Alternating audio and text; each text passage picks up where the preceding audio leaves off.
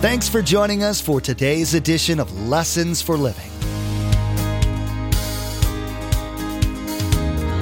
His word so fresh in our hearts abound. His word made flesh in the here and now. A new life is beginning. Lord, let us hear your lessons for living.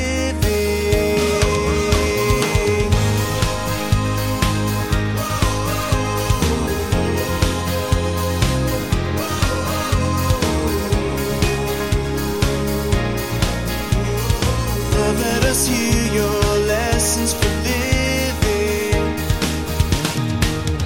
You see, Jesus knew that Satan is trying any way he can to keep us isolated from these people, to keep me not caring about the lost, to keep me looking at them as simply nameless, faceless people. But Jesus himself was known as a friend of sinners. So Jesus prays for us to be like him. I'm not asking you, Father, to take them out of the world, but keep them safe while they are in the world. In the book of Romans, Paul the Apostle asks how the unsaved are going to hear the message of the gospel without someone to share it. It's a rhetorical question. The answer, of course, is that they won't. These days we hear this statement and think that this is the pastor's job. Pastor Mark, in his teaching, will give us the news that sharing the gospel is the job of every Christ follower. That was always Jesus' intent, that each of us affects those around us with the news of new life in Christ, forgiveness of sins, and freedom from the shackles placed on us by our sin and held by Satan. Remember, there's quite a few ways to receive a copy of Pastor Mark's teaching. We'll be sharing all that information with you at the close of today's broadcast. Now here's Pastor Mark in Philippians chapter 3 with part 3 of his message, Location, Location, Location. Let us hear your lessons for living.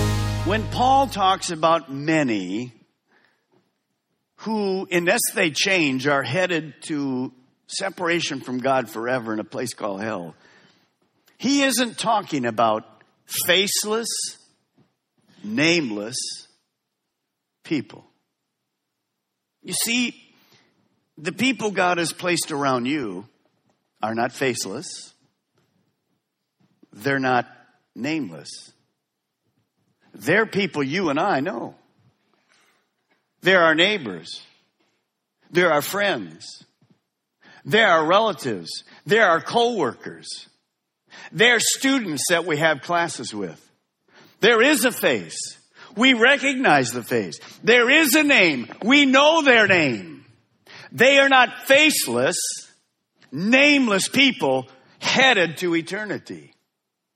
No, these are people that we know, interact with, and love. If we continue to see them like this, then our hearts will never be touched. These are real people that God has put in our path for a reason.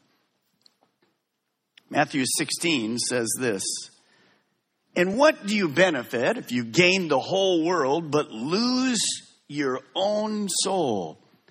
Is anything worth more than your soul?" No. You see, the real you, the real me is spiritual. Every person will live forever after they die. Think about that. Not a nameless person, not a faceless person. People that we know. People that you interact with, well, very frequently. So there's nothing more valuable than the eternal soul of a person. But see, knowing that, knowing they're going to live in one of those locations forever is not enough. Jesus Christ came to this world to offer a choice so that people could change destinations. Jesus came, and before he went back to heaven, he gave us the Great Commission. The very first word in the Great Commission is go. I want you to write number 4 down, if you will. Don't isolate, but go to the lost at their locations and share the good news. Yes, it is true that our home and citizenship is in heaven. And yet God has placed us here to be all here on the earth now, because surrounding us are many unbelievers that we do know. If you will, turn to the book of John, chapter 17. I want you to see a prayer that Jesus gives for his followers, which includes you and me today, before he went back to heaven. It's a prayer of purpose. Sometimes we forget why we're here. In John 17:15, Jesus says this: my prayer is not that you take them, the disciples, you and me, out of the world. In other words, Jesus says, my prayer isn't you take them to heaven right now, but that you protect them while they're in the world from the evil one. You see, Jesus knew that Satan is trying any way he can to keep us isolated from these people, to keep me not caring about the lost, to keep me looking at them as simply nameless, faceless people. But Jesus himself was known as a friend of sinners. So Jesus prays for us to be like him. I'm not asking you, Father, to take them out of the world, but keep them safe while they are in the world. Because our world is getting more corrupt all the time. There's a danger for us to isolate and try to protect ourselves from this corrupt society. And I'm going to list you some things which are good in themselves, but if we're not careful, can be just a reason to move away from the Great Commission. We have Christian schools, Christian neighborhoods, Christian camps, Christian cruises, Christian concerts, Christian sports. We have Christian cafeterias, Christian bookstores, all separated from unbelievers. Well, there's nothing wrong with that. But if we're not careful, we will never go to the locations where the unbelievers are. Most of them will not come to all of these things. So we can never in our life get to the place where as a church, we become some sterile Christian subculture. God help us. All around us are many people who don't understand that God loves them. One of the main reasons we're doing the Fall Festival is to say to the world, God loves you. We're a generous people. We give our time, our money, our effort, our candy. We have fun. In fact, we have more fun than any of you. You'll have fun. We're doing that to say to the world. You see, understand as you go through this that we're here. The reason Paul was staying here was to introduce earthbound people to a new way of living and a new destination. We're here to tell people by our words and our lifestyle that they can be forgiven and they can have a personal relationship with Jesus Christ. Remember CCM, we are here to tell people they can change their location, and we are here so people can know they can be citizens of heaven. Amen. Now that's good preaching whether you think or not. Because that's the Bible. Do not become sterile. Do not become holy huddles. So at some point you look at your life and there are no unbelievers in your life. God help us. We can't influence the world unless we're around the world. We just don't become part of them. Jesus once went to the home of Matthew. And the religious leaders came out and said, what in the world are you doing with all those unbelievers in there? And Jesus said, I didn't come for the well people. I came for those who are sick. What he was really saying is, you sick guys, your dead religion has made you so prideful, you can't even be around people that need God. We have to be careful, CCM. Now, we're not there, but that's the way the world does it. I want you to turn for a moment to Acts chapter 5. And I want you to see a picture of the early church. By and large, the early church in the book of Acts is what we're supposed to be like, even with their failures. And as you get there, I'm going to give you 3 more keys in just the last few moments. So look at Acts 5. Look at Acts 5, verse 18. Now the apostles were doing the Great Commission. They were out among the lost. They were sharing and praying. They were changing people. God was doing miracles. And the next thing we see, notice verse 18. They arrested the apostles and put them in the public jail. Some of you might say, well, Pastor Mark, you just read that Jesus was praying that the enemy would protect, and God would protect him against the devil, whatever. Doesn't look like he did a very good job. Well, we're not done with the story. Look at verse 19. But during the night, an angel of the Lord opened the doors of the jail and brought them out. I love it. You see, when we do the will of God, God will provide ways for us to be around the lost. So here they are, and the angel comes. Satan put him in jail, away from the influence. But notice what God does. He supernaturally changes the location. He opens the door. Now, if you're these disciples that have been in jail during the night because you were in the temple courts and got arrested, where is the last place you're thinking of going the next morning? To the temple courts. You're thinking, not a chance in the world I'm going back there. We need to take a few days to R&R and rest. But notice what the angel says to him in verse 20. Go, stand in the what? The temple courts, and tell the people the full message of this new life. That's amazing. He says, no. There's no time to rest. There's an urgency. You'll see that in a moment. Go right back where the lost people are. Okay. The angel said it. I'm going to have to do it. What time of the day would you go if you really didn't want to go? Maybe 5 o'clock in the afternoon. There won't be too many people there. Look at verse 21. At daybreak, they entered the temple courts as they'd been told and began to teach the people. What does daybreak mean? It meant this.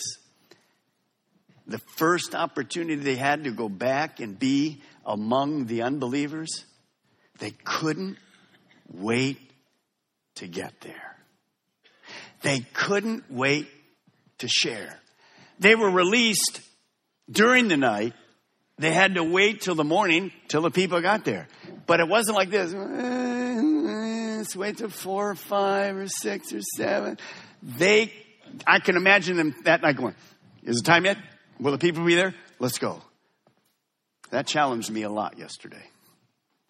Are you and I anxious to go and tell the good news to people that are clueless? Or are we hesitant? Do we think we can't do it? No, when God calls us to do something, He equips us. See, sometimes we simply get comfortable.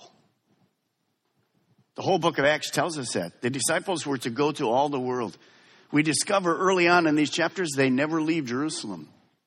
When you go to chapter 8, what does God do? He causes great persecution in Jerusalem, so all the disciples have to scatter and go where they've been called to go. Do you know today, I've told you this before, there's more Christians in China than there are Christians in the United States. Now, how is that? Because of persecution. They scatter. They're not afraid. They go and tell. They're not comfortable. We need to be careful. I want you to go back to verse 20, and I'm going to give you 5, 6, and 7 today. Look at verse 20 again. Go, stand in the temple courts, he said, and tell the people the full message of this new life. Here's number 5. Go today. You see, the angel says, go and expect more miracles and change lives.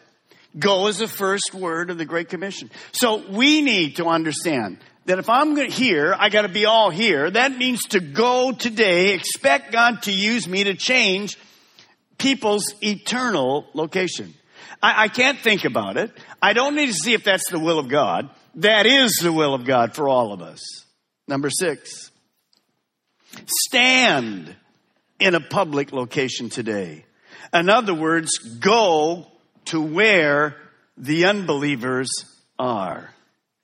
You see, these Christ followers go right back to where the lost and hurting people are. They were not nameless and faceless. They were real people. You and I need to go where the lost and hurting people are.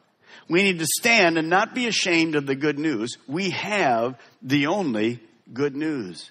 Now, I want you to think about this, because I want you to pray that this week we will be interacting with lost and hurting people. There's hurting people everywhere. You don't have to talk about hell or heaven. You can just begin talking about the love of God. This is a picture of how our campus should be and is. We're doing good. We're on the mission field. We're doing all kinds of mission. We do evangelism in the street. But I just want to challenge you this morning that all of us need to be doing what Paul is telling us to do. Notice the two words, gather and scatter. Now we're here, we're gathering today. I'm teaching, all your kids are being taught. We're gathering. We're getting built up. We're learning how to become more like Christ. We're learning what the Great Commission says. Today we learned about heaven and hell in two eternal locations, because there's actually nothing more important in all of the world than that. Jesus taught about it more than anybody else. So we're gathering together to be family. We're going to hang out in a few weeks. We're going to hang out in all the different kind of things. And we have groups that we're part of. Those are all healthy. But we don't gather to become ingrown. We gather so we can be equipped to scatter. And what's scatter look like? It's a church without walls. We head right on out to the streets in a few moments. Some of you were wishing it was a half hour ago, but it'll get there. Just relax. In a few moments, you're going to leave this building. And where will you go? You will scatter all over East Central Florida. Be all there. Expect divine appointments. God's going to bring hurting people to you. He's going to bring lost people to you. And by the way, there's not few, there's how many? I just answered it for you. There's many. They're not faceless. They're not nameless. They're people that Jesus Christ died for. You're doing good. I'm proud of you. You're not holy huddles. Thank you, Jesus. Ever been in a church? Lord bless us for and no more. God help us. We're not interested in that. We want him to bring whoever to our campuses. Amen? And you guys are doing great. Here's number 7, our last one for today. Share the gospel today. Jesus can change, absolutely can change anyone's eternal location.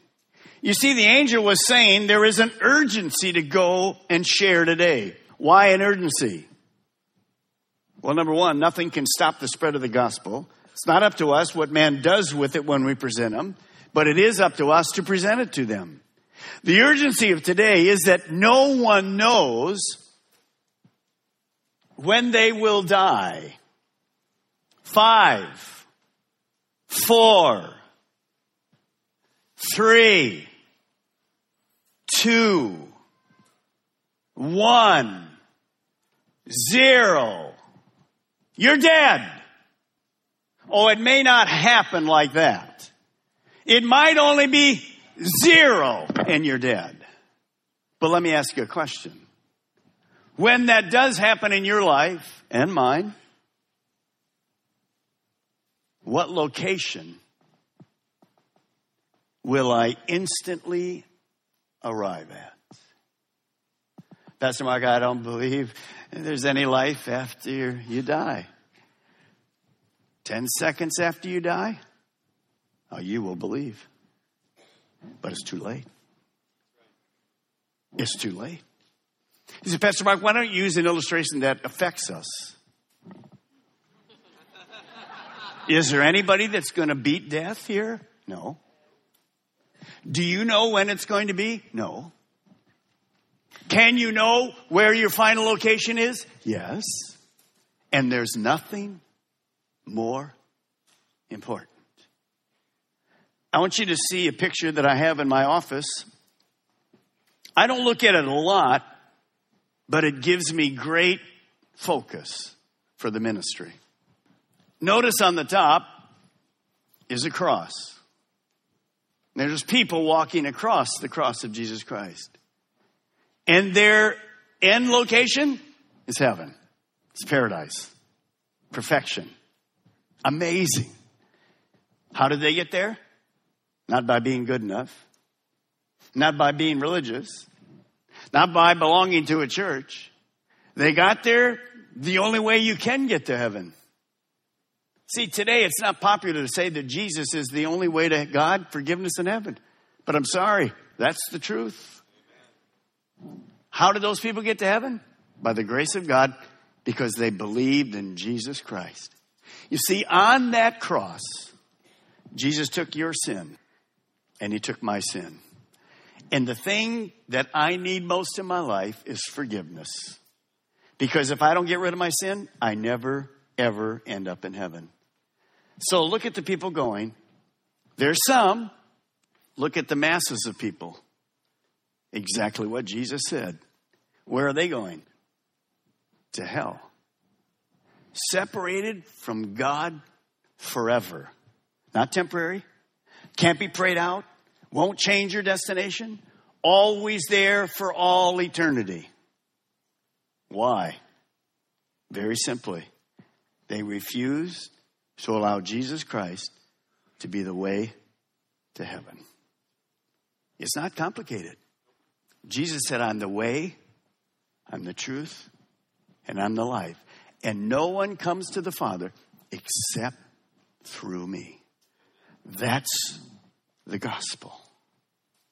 When I shouted 5, 4, 3, 2, 1, 0, let me ask you a question. If you would have been in eternity the 1 second after I finished that, where would you be? Oh, Pastor Mike, I think I'd be in heaven. Wrong. Thinking is no good. You need to know.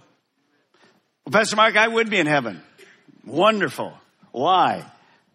Well, because I'm a good person. I've come to Calvary Chapel. I've been a Catholic, a Presbyterian, Baptist. I'm a good person. I love God and I believe in the Bible. Wrong. Religion doesn't get you to heaven. Here's how do you get to heaven. You have to ask Jesus Christ to forgive you of your sins. You're a sinner. We're all born sinners. Number 2, you have to receive Jesus Christ as your personal Savior. The Bible says in John chapter 1, verse 12, as many as received him, he gave the power to become sons of God. So you have to ask forgiveness for your sin and receive it. Receive Jesus Christ. He comes in and we begin a walk, a lifestyle of following Jesus Christ. Pastor Mark, I want that today. Not like, do I get a certificate or something? No, you get Jesus living in you. Well, I'm not interested in a lifestyle, then you'll never find yourself in heaven. You see, it's not an event. Salvation is not an event. It's a lifestyle of following Jesus Christ. Well, I don't think I can do it. No, you can't. Neither can I. But with God in me, I can do anything. Today, Pastor Mark reminded us that the only treasure that is eternal is people. These people are our friends, family, and co-workers. They need to hear about and be shown the love of God by us. It's vital that those around us hear about God's saving grace and their need to make use of Jesus' sacrificial offering on their behalf so they can be freed from the chains of sin. Lessons for Living is the teaching ministry of Pastor Mark Balmer of Calvary Chapel, Melbourne. We have multiple campuses to reach those living in Melbourne, Sebastian, and Viera. All campuses meet each weekend and on Wednesdays to spend time collectively raising our voices in worship to our Most High God and studying the truth and blessings found in His Word. For more information, directions, and service times, visit lessonsforlivingradio.com and click on the church link at the bottom of the page. This wraps up Pastor Mark's teaching, Location, Location, Location. Next time, he will begin the teaching, Eagerly Waiting, where we'll hear about our hope of going to heaven. We will learn about the rapture of the church and what that means for us, as well as for those who will be left behind to face God's anger and final earthly judgment. You've been listening to Lessons for Living with Pastor Mark Balmer of Calvary Chapel, Melbourne. Please join us again here on Lessons for Living, and together, let's do life right.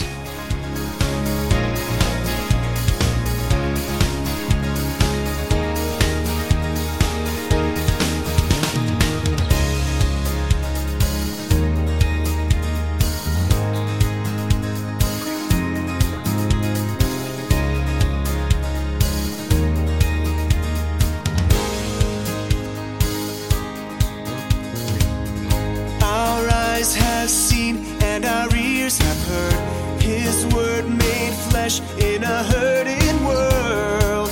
A new hope he is giving.